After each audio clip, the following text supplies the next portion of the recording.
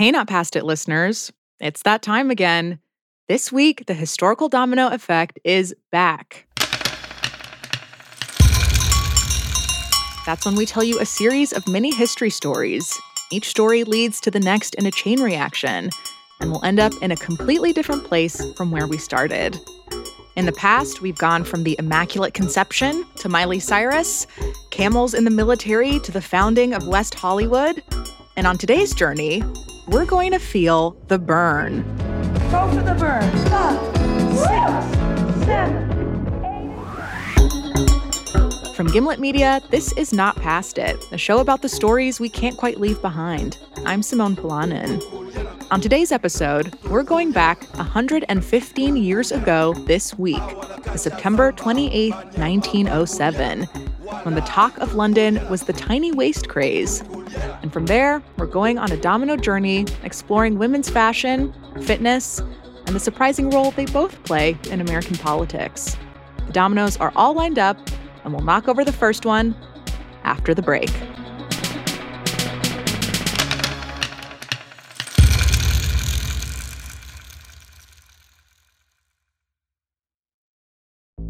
There's no better feeling than a personal win, and the State Farm Personal Price Plan can help you do just that. Talk to a State Farm agent today to learn how you can bundle and save with the Personal Price Plan. Like a good neighbor, State Farm is there. Prices are based on rating plans that vary by state. Coverage options are selected by the customer. Availability, amount of discounts and savings, and eligibility vary by state. Are you looking for a view of the world that's a bit different? Hi, I'm Jason Palmer, a host of The Weekend Intelligence, a podcast from The Economist. Join us to hear the stories that matter most to our correspondents and editors. Every Saturday, we introduce you to people and ideas that take you outside the ordinary and expand your horizons one episode at a time. Join us and see the world from a new perspective. To listen free until May 31st, search Spotify for The Weekend Intelligence.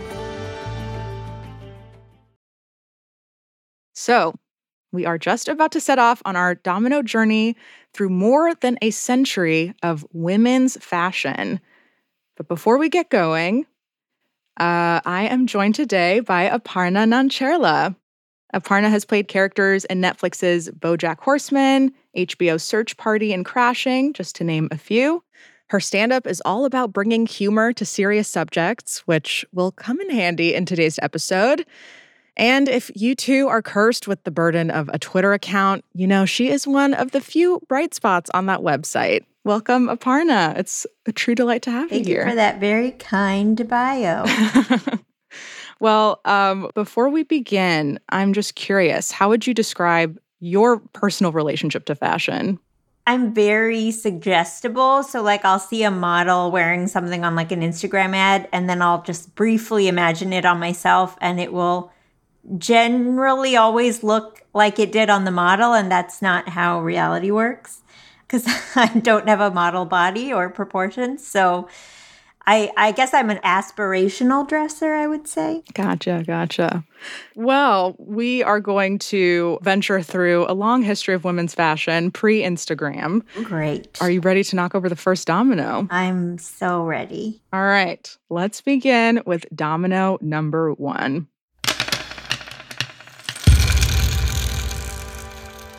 So our journey begins in the summer of 1907, when a particular women's fashion trend was taking over London.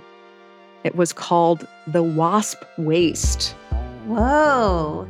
So, women in the early 1900s were trying to make themselves look like insects, I guess, with this exaggerated version of the hourglass figure. Who doesn't fancy themselves to have that wonderful segmented body? At this particular time, they were achieving that look using the corset. And the corset wasn't new. It had been around for a while by that point. But that summer, the style that had come back into vogue was called tight lacing. In September of 1907, a London dispatch to the New York Times was cabled to readers across America, and the headline read, "Tiny waist craze seizes on London." This was the male booty shorts of then. Yeah, exactly. So the paper spoke to a London corsetier, which is a fancy word for a corset seller, about the trend. And they reported that it was typical for teen girls to come in with their mothers. And there was one mother in particular who asked that her daughter's waist be strapped in and shrunk, aka trained, down from 20 inches to 16 inches. So small. I think that's a bracelet size. That's just to give you some context. That is literally like if you were to put your hands, encircled fingertip to fingertip. Yeah, I love that women are always like, can we be more uncomfortable? Yeah. So, the corsetier sold the mother and daughter 3 corsets so that she could sort of gradually train her waist smaller and smaller. Right. And as luck would have it, that teen girl managed to achieve that 16-inch waist in time for a garden party at none other than Buckingham Palace. And then she was just so happy for the rest of her life. Yeah, she lived happily ever after. Yeah, it's funny. This garden party at Buckingham Palace was a very sort of see and be seen type of event. And I was trying to think of what would be the modern day equivalent of I'm just going to take 4 inches off my waist to go to this party. I mean, I was just thinking of award shows or the Met Ball. I could see someone being like, I'm just going to show people that I no longer have a middle. I just start, I have a torso, and then it just sort of, there's nothing in the middle, and then I have hips. Yeah. Obviously, there were many, many downsides to this style. When worn over a long period of time, a tightly laced corset could deform your chest and rib cage. Oh, God. That made it very difficult to breathe. And it could even cause your core and back muscles to atrophy. Wow. A lot of the early corsets were made with wood or even whale bones. So just wearing them was painful. They were like, do you feel like your ribs aren't doing enough for you? Here's another set of ribs. Yeah, pretty much. However, over the course of the next decade, corsets fall out of favor. Writers at the time connected the collapse of the corset to the rise of women's freedoms in society. The suffrage movement was underway. More women were working outside of the home. And, fashion tends to follow political movements. And so in this modernizing world, women wanted modern clothing, including, modernized undergarments. Yeah. Which brings us to our next domino. Domino number 2. New and modern women needed a new and modern undergarment. And I'm curious, do you have any guesses as to what they upgraded to from the corset? So I'm thinking something maybe a little more form-fitting. Kind of on the right track. That's not too far off. So after the corset came the girdle. Oh, the girdle. The girdle. I've heard that term thrown around, but I think I always thought it was just also a corset. Yeah, a little less restrictive, but served a similar purpose as the corset. They were worn to, quote, correct sag, fat, bulge, and jiggle. And it also gave women the slender waist that was really the sort of desired beauty at the time. People really don't want women to have a waist. Yeah, it's actually illegal. Women aren't allowed. We actually have a picture of what the girdle looked like, and we're going to pull that up for you right now. I mean, it kind of looks like if you pulled a tube top below your breast and were like, I'm going to wear this low. And then it sort of ends right, I would say, right past the crotch area.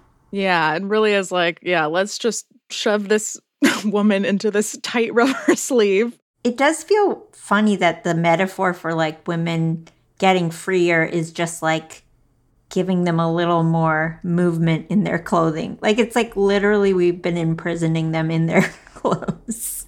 Girdles were an improvement on the corset, but like we're saying, they weren't exactly comfortable to wear.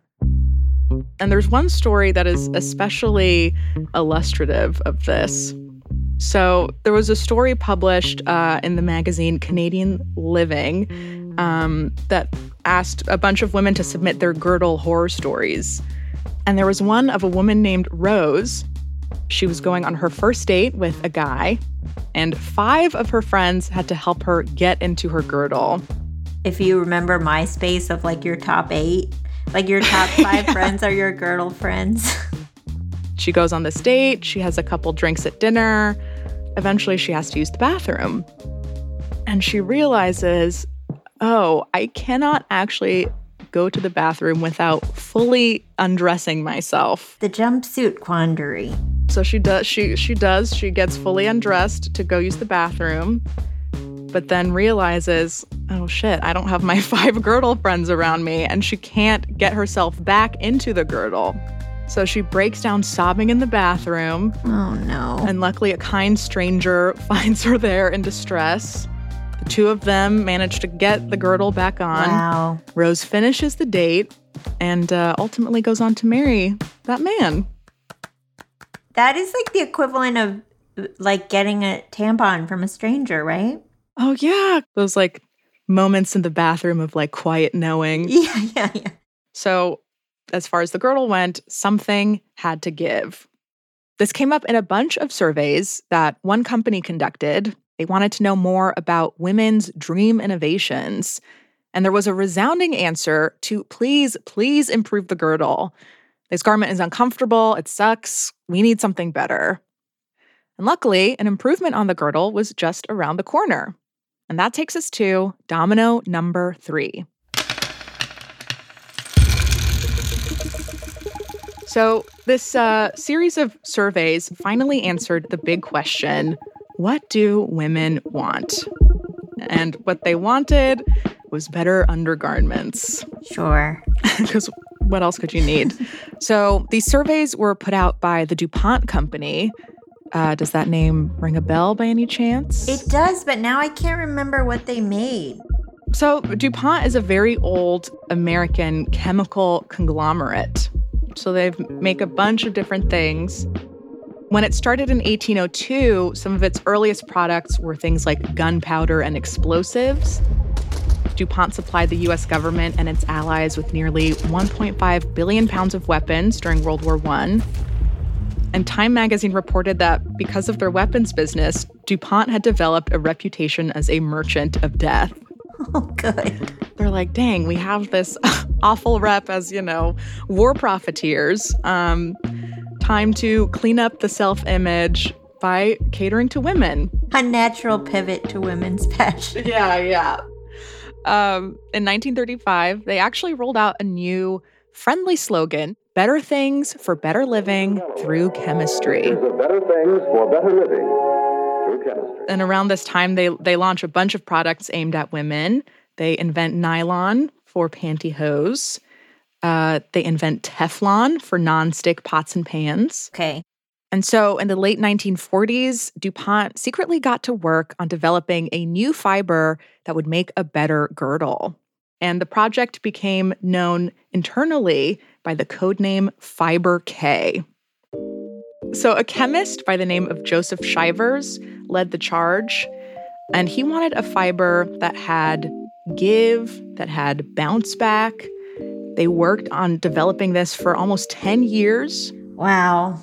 And finally, in 1958, Fiber K became a reality.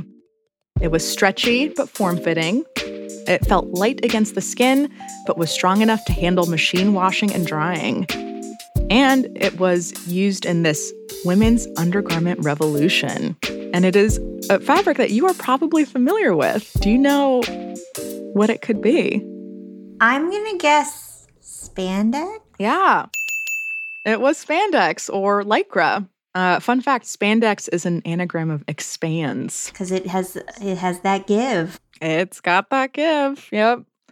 And right away, they start adding lycra to girdles. And we actually have some ads of these early lycra girdles from 1962. Describe to me what you're looking at here.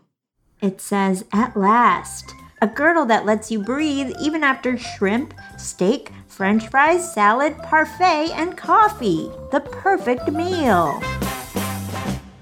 Do you feel like you would be swayed by these Lycra girdle ads? I think, I don't know if it's that I came up in an era where people are finally like, I don't know about all this women's product marketing, but I feel like whenever I read an ad for like a woman's body or beauty product, I like just already feel rage. Like I just can't buy into the fantasy at all. I'm like the worst demographic for them. That sounds very healthy and well-adjusted. These ads may not have worked on you, Aparna, but at the time, the Lycra girdle was a huge hit. But as the 50s became the swinging 60s and beauty ideals shifted, the twiggy look was becoming more popular. And also mini skirts were the latest fashion trend. And you can't really wear a girdle and a mini skirt because your girdle would show. Plus, the politics of the 60s were at play. Women even burned their girdles in protest.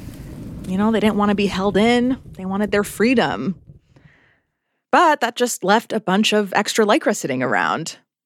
So, do you have any idea, any guesses as to where this all went? I can't tell what year it is, but I'm like, if we're in the 70s and 80s, I mean, that's like, what didn't it go into? I feel like that was the entire mindset of the 80s. Like, can you make it in Lycra? Well, that takes us to domino number 4. You're right on the time, 70s, 80s. Lycra gets taken up by the aerobics crowd. Right. Now to the pelvis. Front, back, push it, pull it, yeah! Now, aerobics had caught on largely because of one woman by the name of Gilda Marx. Marx as in Marx Brothers. She was actually married to one of the Marx Brothers' sons. Wow. And the way sort of Gilda describes her background is she says she grew up a chubby girl who grew into a self-conscious young woman. And as a teen living in LA, she sort of felt uncomfortable. She didn't feel like she fit in. And her sort of solution to that was to lose 20 pounds. That's weird, though, because I feel like LA really promotes positive body image. Yeah, weird. Must have been different back then. We actually found Gilda and called her up. She's in her 80s now, but very much still knows how to take charge of a room. I think it's important to begin at the beginning, which is what I thought you wanted. Simone, I began my journey when I was asked to get a group of women in shape, and classes were taught at my home outside on my patio to motivating music. And Gilda's workout was a hit. It got very popular through word of mouth alone. And in the mid-70s, after training out of a small studio for years, she upgraded to a baby blue penthouse in Century City and called it Body Design by Gilda. And it overlooked all of Los Angeles. And for me, it was a dream come true. And it was here that celebrities like Barbra Streisand and Sylvester Stallone, Bette Midler, Terry Moore, Priscilla Presley, and so many other celebrities worked out in my new exercise studio. I knew I was onto something. LA's most toned and firmed would work out there in leotards or sweats made out of cotton. Now, this got Gilda thinking, could she create a more perfect aerobics uniform? If I could develop a really important fabric that would move with their movements and would cuddle their body so that they were really comfortable and felt secure in. And I found it. Gilda found the perfect fabric, a Lycra blend, and she called her invention the Flexitard. And it was just the most incredible thing to see women wear my Flexitards and want more and more and more. The Lycra blend she used in her Flexitards flattered different body types. And in Gilda's words, they were fantastically glamorous.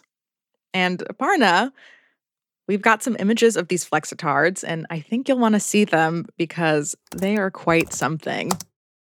So tell me what you see here. I mean, just absolutely gorgeous, sassy, bold print of jewel tones. Yeah, it starts, it's has sort of a bathing suit top, and then it ends in like bike shorts. I was gonna say, I think I was that one person like after the Lycra revolution, still showing up in like my old PE shorts and t-shirt, looking like a fool. Yeah, fine in my book. I don't know what Gilda would have to say about that. There is one other famous person who walked into Gilda's class in 1978. She was looking for a new way to stay fit. She's an actress, but is also well known for her political voice. And she sort of takes Gilda's aerobics and really runs with it. I think I know who it is. Who do you think that might be? A wonderful lady named Jane Fonda. It sure is. It sure is. And we'll get into Jane Fonda after the break.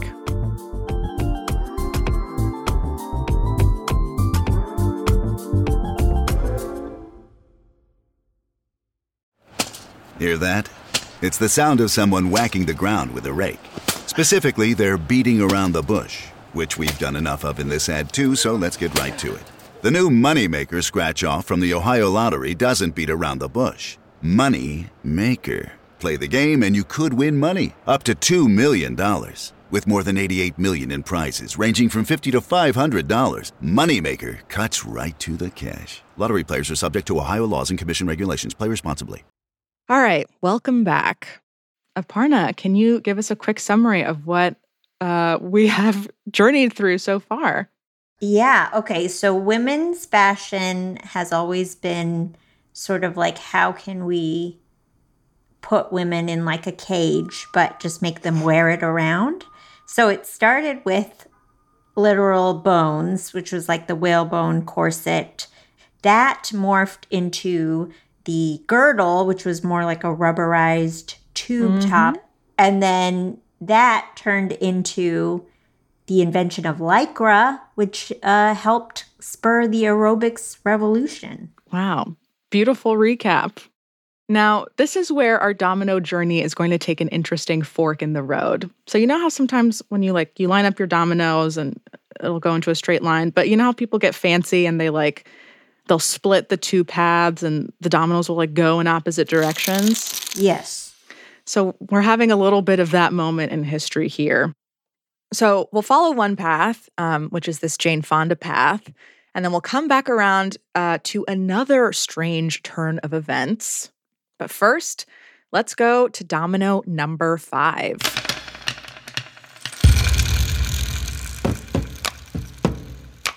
So Jane Fonda walks through the doors of that Century City penthouse. She falls in love with Gilda's workout. She becomes a regular at the studio. Oh. With Jane Fonda, she saw, more potential in aerobics than just sort of doing jumping jacks in the back row of some studio. She thought that women across America might want to try aerobics. And so Jane Fonda struck out on her own and presented women with another option. She published a book, aptly titled Jane Fonda's Workout Book in 1981. Wow. And the next year, she taped her own aerobics routines and sold them to the masses on VHS. Are you ready to do the workout? Women loved the tapes, and for the the low price of $59.95. Oh my God. Yeah, insane. You too could work out with Jane in the privacy of your living room. Interestingly enough, Jane Fonda happened to launch her VHS empire at a very opportune time. This happened to be right around the time when VCRs were becoming more affordable. They were in, many households across the country. And her first workout video is still one of the best-selling VHSs of all time. That's impressive. Now, Jane Fonda made a lot of money through her workout empire, and that money ended up helping fund her and her husband's political causes. Wow. So at the time, Jane was married to Tom Hayden. He had made a name for himself as a student activist protesting the Vietnam War, and later became a prominent liberal California politician. And all of the profits generated by her workout business went to their shared political action committee called the CED, or the Center for Economic Democracy. Wow. So the CED championed causes like rent control, environmental regulation, workers' rights. And as of 1984, Jane Fonda's workout had funneled millions into the CED. So if you paid for a class or bought one of her books or a workout tape, you contributed to the couple's causes. Dang. Take that, ClassPass. So if you remember, our dominoes had a bit of a fork in the road. So we followed one path to Jane Fonda. But if we go back to Gilda Marx and the rise of aerobics fashion, there is another direction that we could follow the dominoes in. Okay. And that takes us to domino number 5 again. Now, because of the rise of aerobics fashion, Lycra got really big. Like, it was worth $4.5 billion. That's actually how much the business was worth when DuPont sold it and the rest of its textile vertical called Invista in 2004. And this new buyer for Lycra was one of the biggest producers of the chemicals required to make the fabric and other synthetic fibers.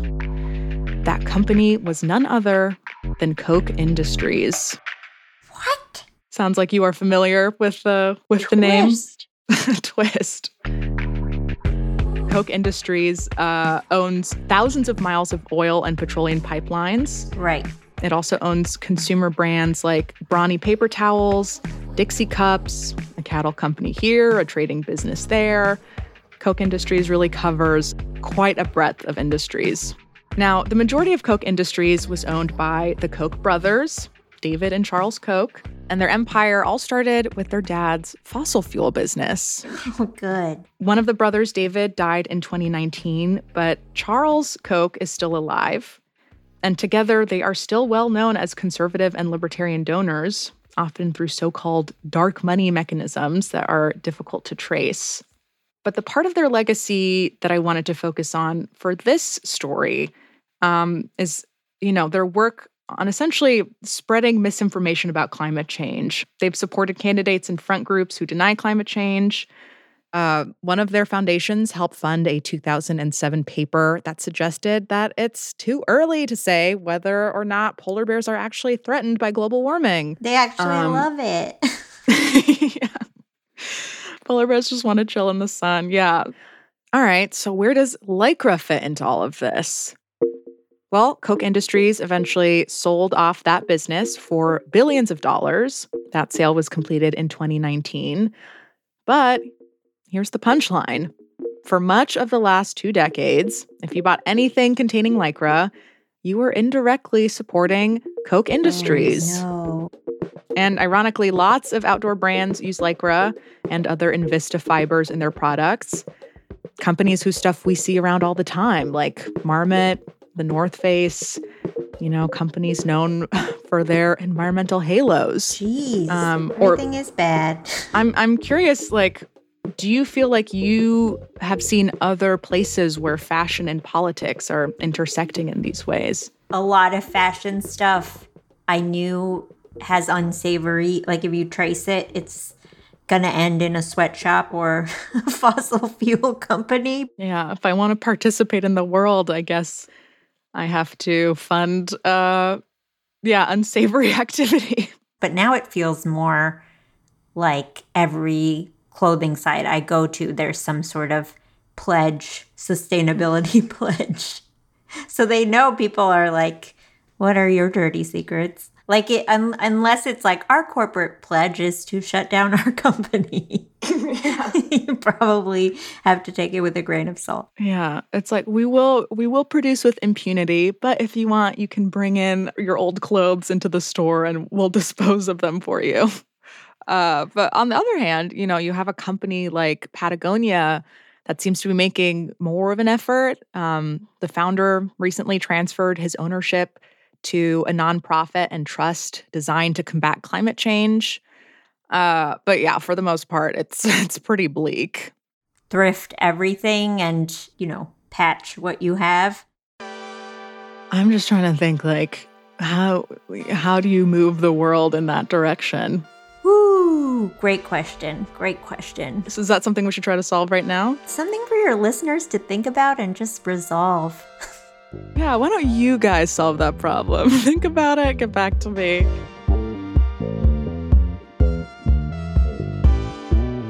So we saw how fashion changed along with politics, the corset and suffrage, the girdle and women's lib. But we also saw how fashion is literally political.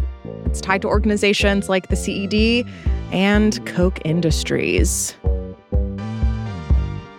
All right, well, thank you, Aparna, for joining me on a whirlwind journey of fashion and politics. Oh my gosh, thank you for all the new information I have. And you're welcome back anytime.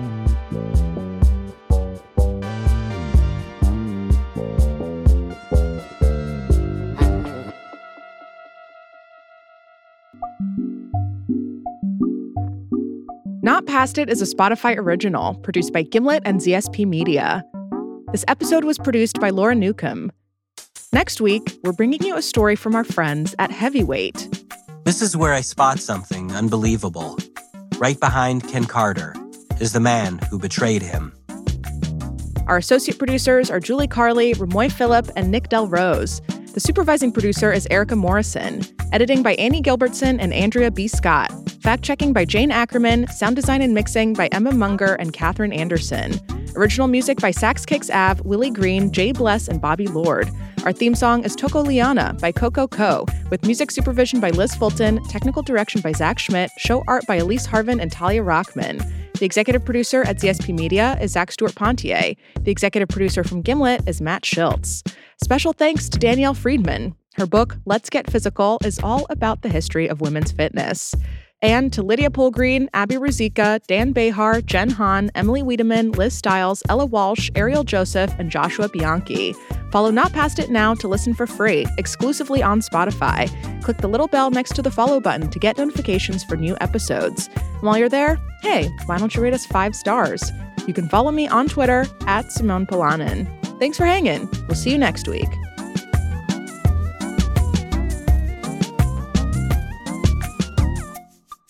I still run into students 45 years later that tell me your flexitard never wore out. I was at an event one time at someone's home, and she dumped a whole drawer full of my garments.